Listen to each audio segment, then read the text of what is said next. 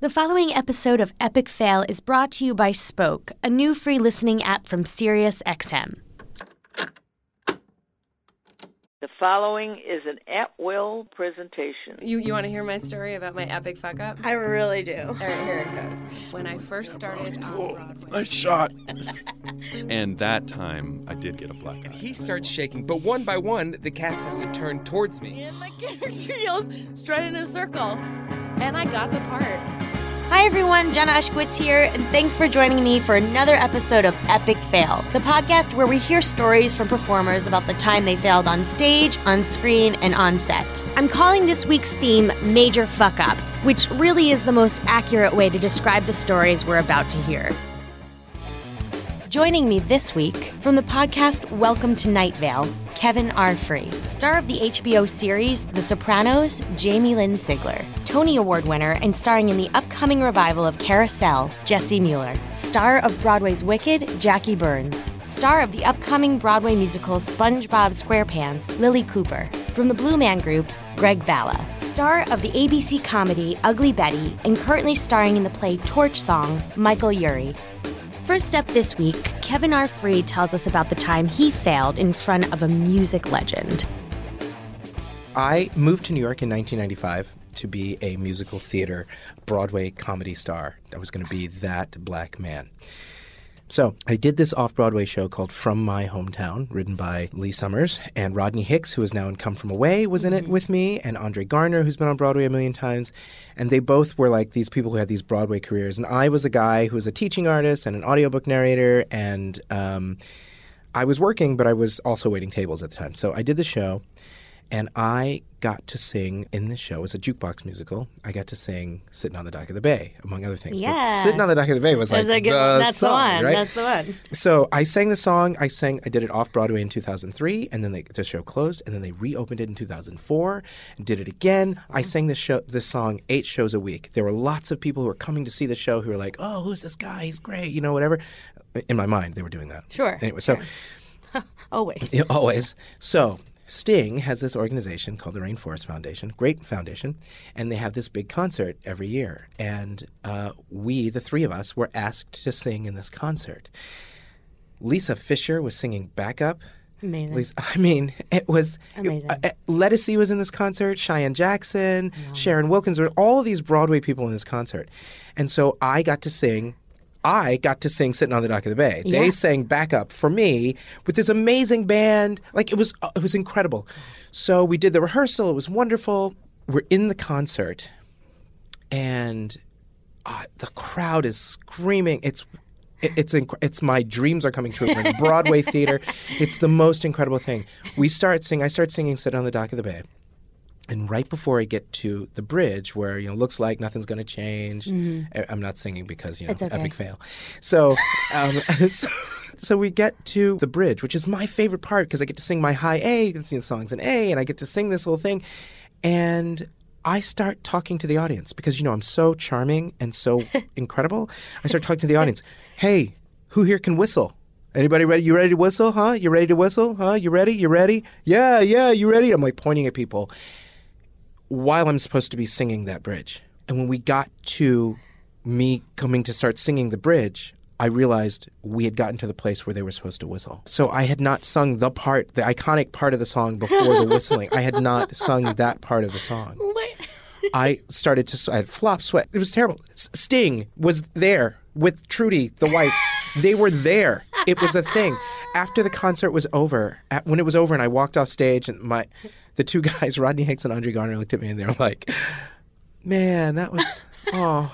And Andre was like, I'm sorry, man. I know that's your favorite part of the song, too. I know. I was like, yeah. Yeah. I mean, what could they say? No. I screwed the song up in front of all these people. Sting kissed me on the cheek afterwards. Like, oh, poor baby. Thank you so much for doing the concert. He gave me a hug, gave me a kiss on the cheek.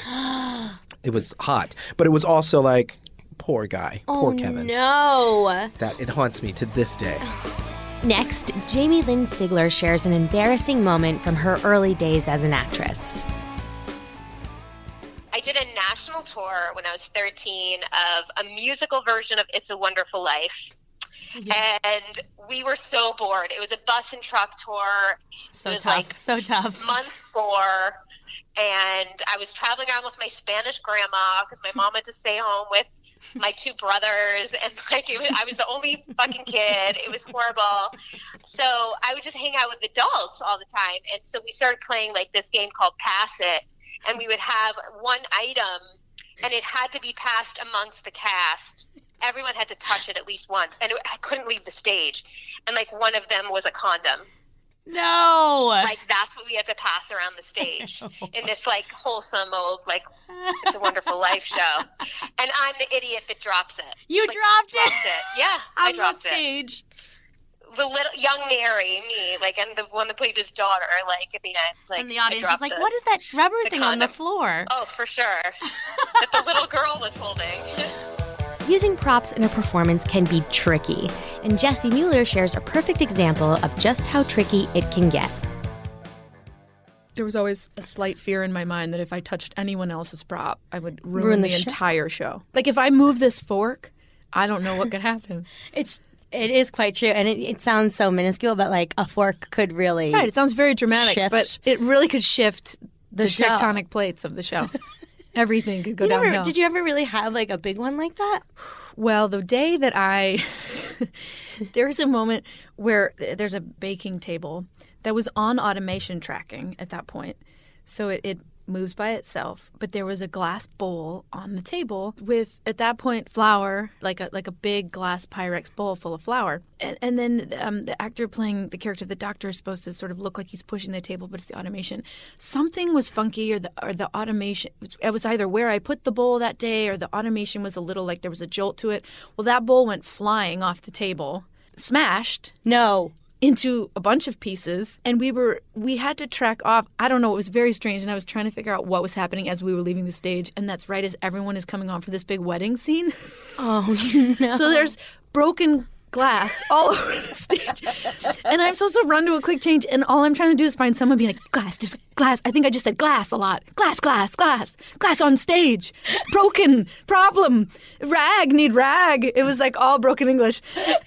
And everyone's looking at me like, what? And I was like, we have to stop. I was very concerned about people's feet. I mean, it's not like anyone was barefoot. So we did finally, I think, we stopped for just a second. Really? And I think everyone in the wedding, like Chris Fitzgerald, and he just kind of, in his wonderful way, he like sort of half stayed in character and like moved out of the way to let like Chris Pantuso come in and like wipe it up with a rag. You paused the show. But I felt like I had done something. Like, how did that happen? That had never knock on wood, that had never happened before. Jackie Burns joins us to share her epic fuck-up from a performance of Broadway's Wicked. When I first started on Broadway in Wicked, I had been doing it for a year on tour, but it's like slightly different on Broadway. Everything's like a little bit different. And at the end of Act 1, you have this huge song called Defying Gravity that everybody knows and all the fans know. And pretty much, and my character, the Wicked Witch of the West, she flies on this broom, and everybody who's seen The Wizard of Oz knows that iconic image of the Wicked Witch cackling and with her flying monkeys on her broom flying. So I go to sing the big iconic number where you fly, and it's a little technically difficult because you run to the back of the stage that is completely pitch black, and you get into this device called like a cherry picker, and it's kind of complicated. You have to take your cape and throw it on the back of this huge cape that's attached to the cherry picker. And you also have a book bag with your grimoire, which is like your magic spell book, on your left side. And then you also have your broom in your right hand. So you do like this twirl, and you get in this, cherry picker and try to fix your cape so it masks that you're in a cherry picker, and you push your back to the end of the cherry picker, and it clamps you shut, clamps these like giant metal arms so that you can't fall forward and die, when you get raised in the air.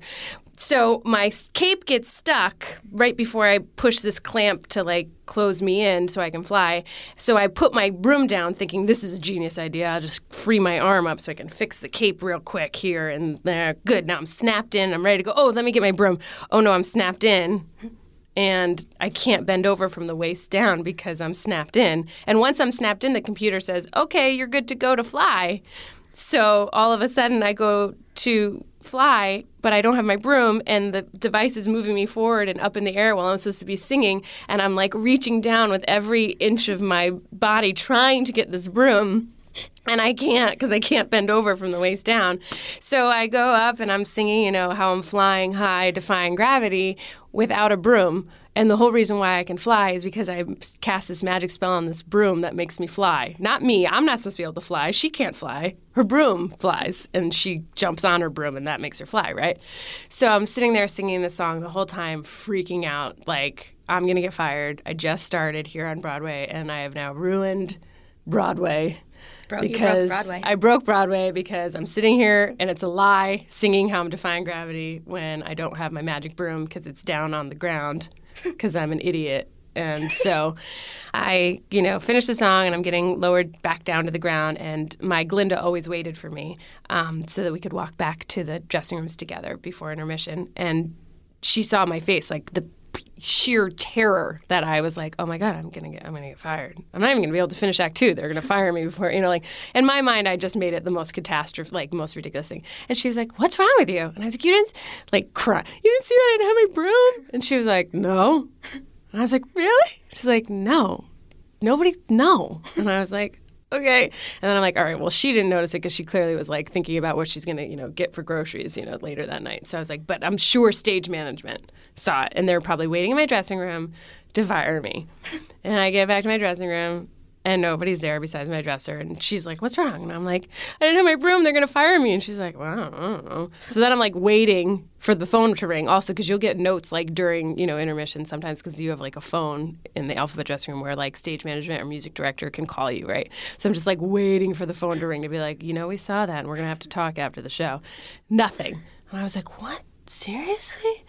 So then I'm like, all right, at the stage, so I'm like leaving the theater being like, okay, I made it. All right. And I'm like, but surely the fans notice. Because the fans notice when like, you sing something differently, that you don't even know you sang differently. Like, are you tired? You sang that differently. You're like, did I? Jesus. They notice everything. So I'm like, oh, they're all going to be like, remember when you messed up and didn't have your broom? Like, what happened? And no one noticed. And I was like, what the fuck? I thought I literally ruined Broadway. I was getting fired. I was just going to go be a pet groomer, which is my backup plan. So is that always your backup plan? That's my backup plan. I mean, at the end of the day, did anybody ever say anything to you about the broom, like stage management or your director or anybody? Never. No one ever noticed. It still irks me to this day. That nobody noticed? Because I think I gave myself an ulcer in that 1 minute that I was up there. I'm like, little did I know that nobody cared. Nobody gave a fuck. I thought it was the biggest fuck up in Broadway of all time. And how often do you think about the broom? I think about the broom a lot.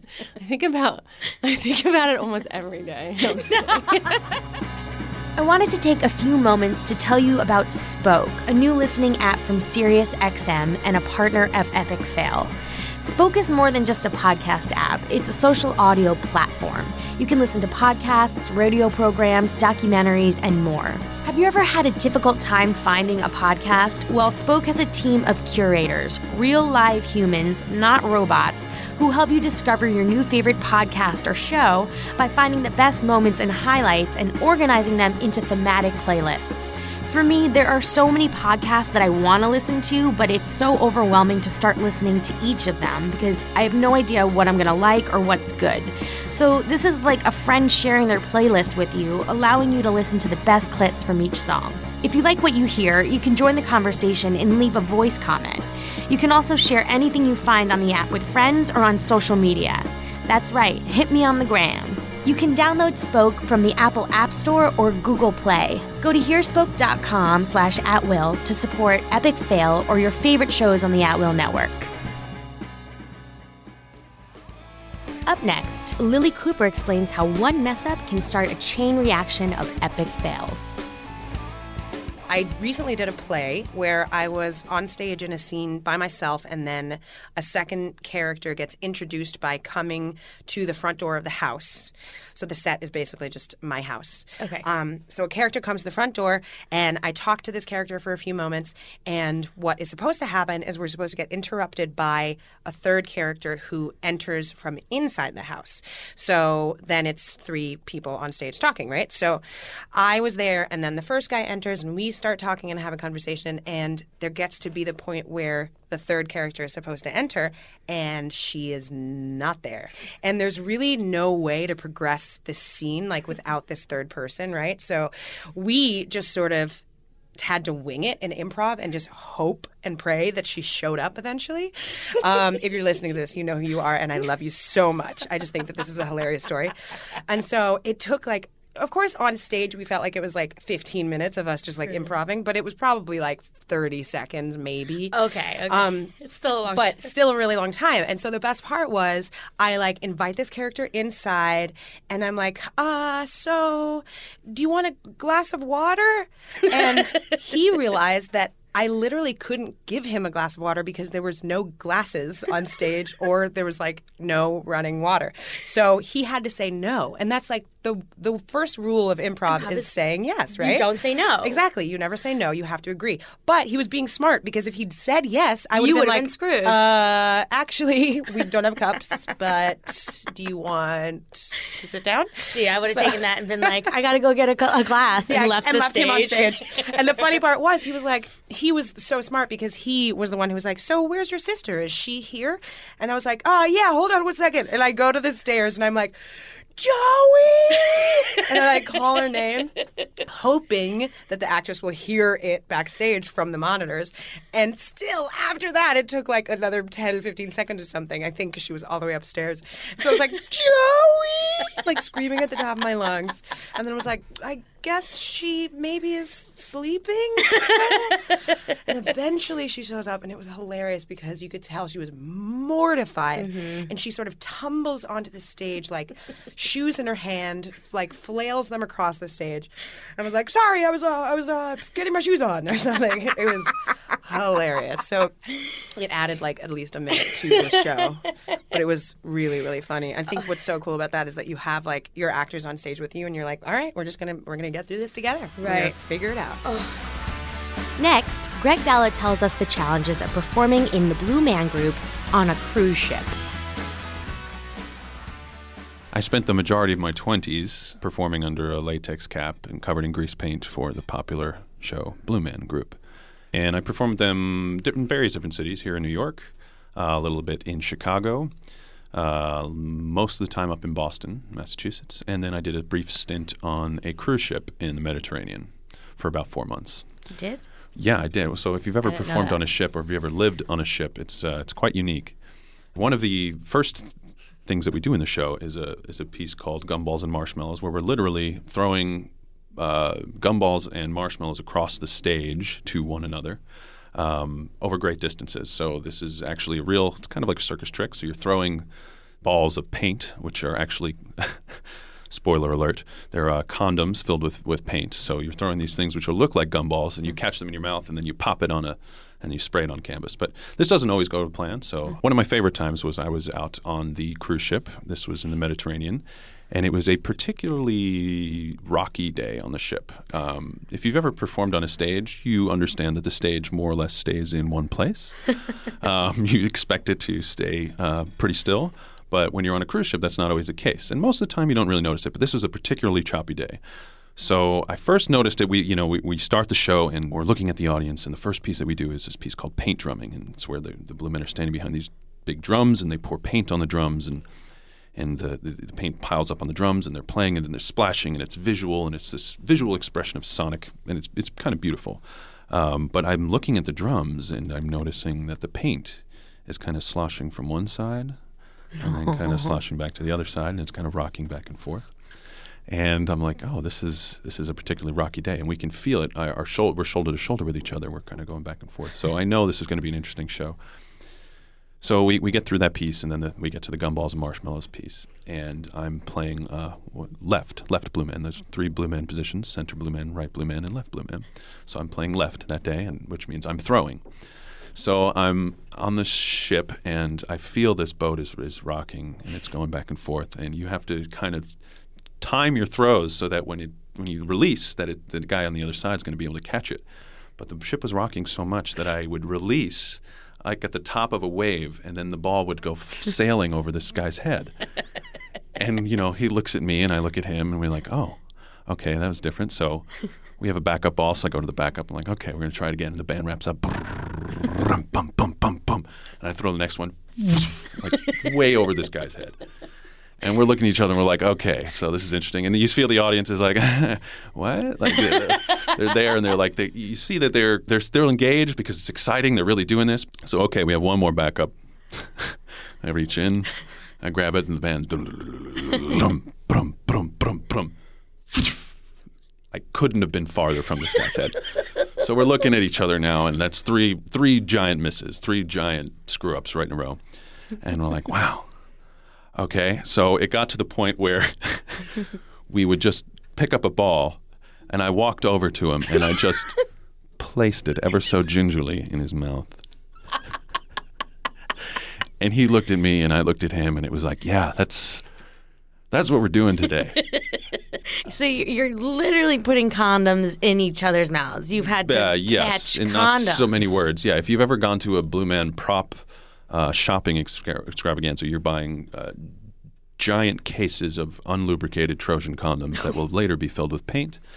And then placed into... thrown, ideally. A blue man's mouth, thrown. At high velocity into their mouth. I know, it's weirder the more you describe it. Yeah. Closing us out this week is Michael Urie's epic fail moment from a college performance of the musical Gypsy. Supposed to be all these different curtains, and then she's like always in a new place. So we had this amazing sequence with all these different curtains, and we were all part of it. We all had many hats. We wore many hats. Sure. Okay, so my friend Sean and I were farm boys, and our first thing in the show was we moved some furniture together after the first scene or something like that. I can't remember, but we both happened to be backstage right together. For the overture. And as you probably know, Gypsy has a really good overture. Yeah. Bum, bum, bum, bum. It's like really exciting and a real show. You know, it's a showstopper before the show even starts. Yeah. And we had a pretty good band.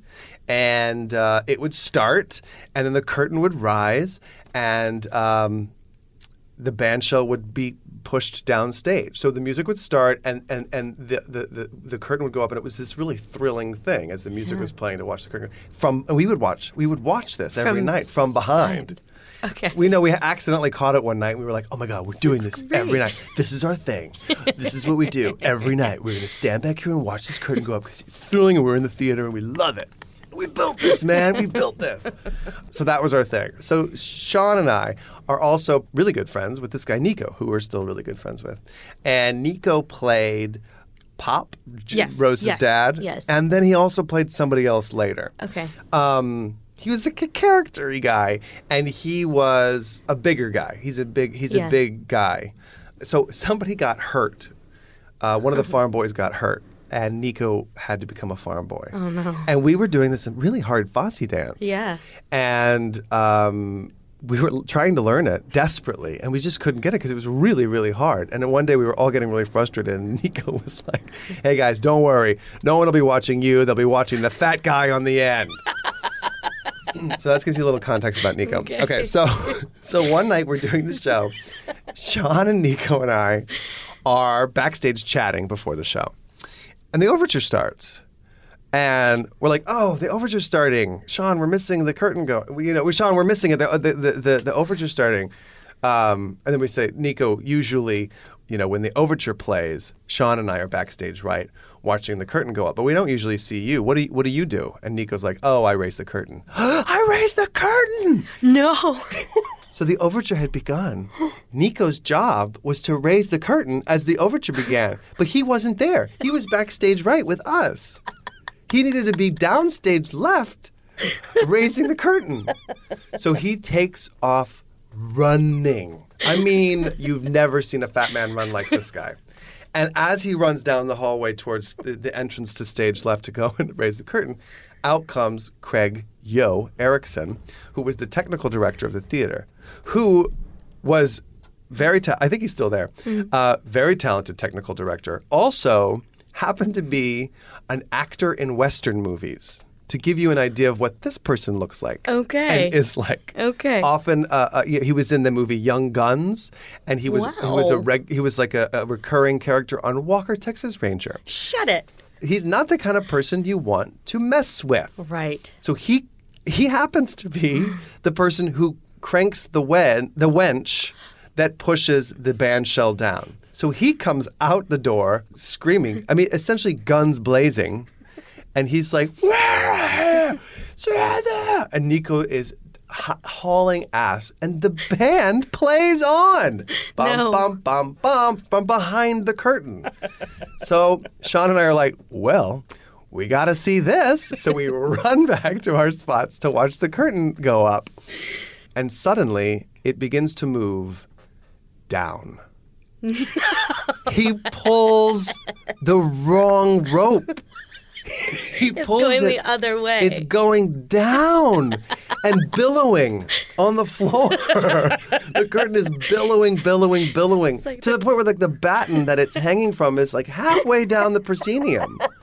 Before someone's like, no. I mean, they must have been screaming at him, no, turn the other way. And he's pulling and finally he's like, oh, shit. And then he pulls it the other way, and it finally goes up. And finally the poor orchestra is in light, and they're pushed down, and the show continues. Oh, my God. Great. And I think you guys were the cause I of that. think it was, technically, if we'd been where we were supposed to be.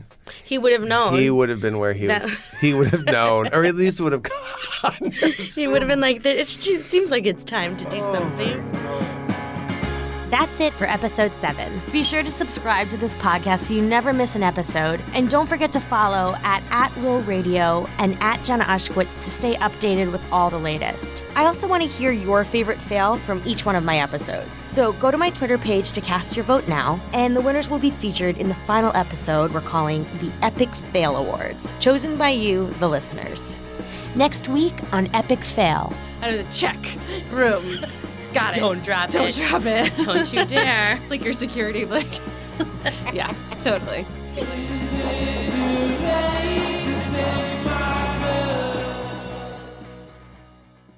Thanks again to our partner, Spoke, SiriusXM's new app that allows you to listen to podcasts, radio programs, and documentaries curated for you. Go to hearspoke.com/@will now.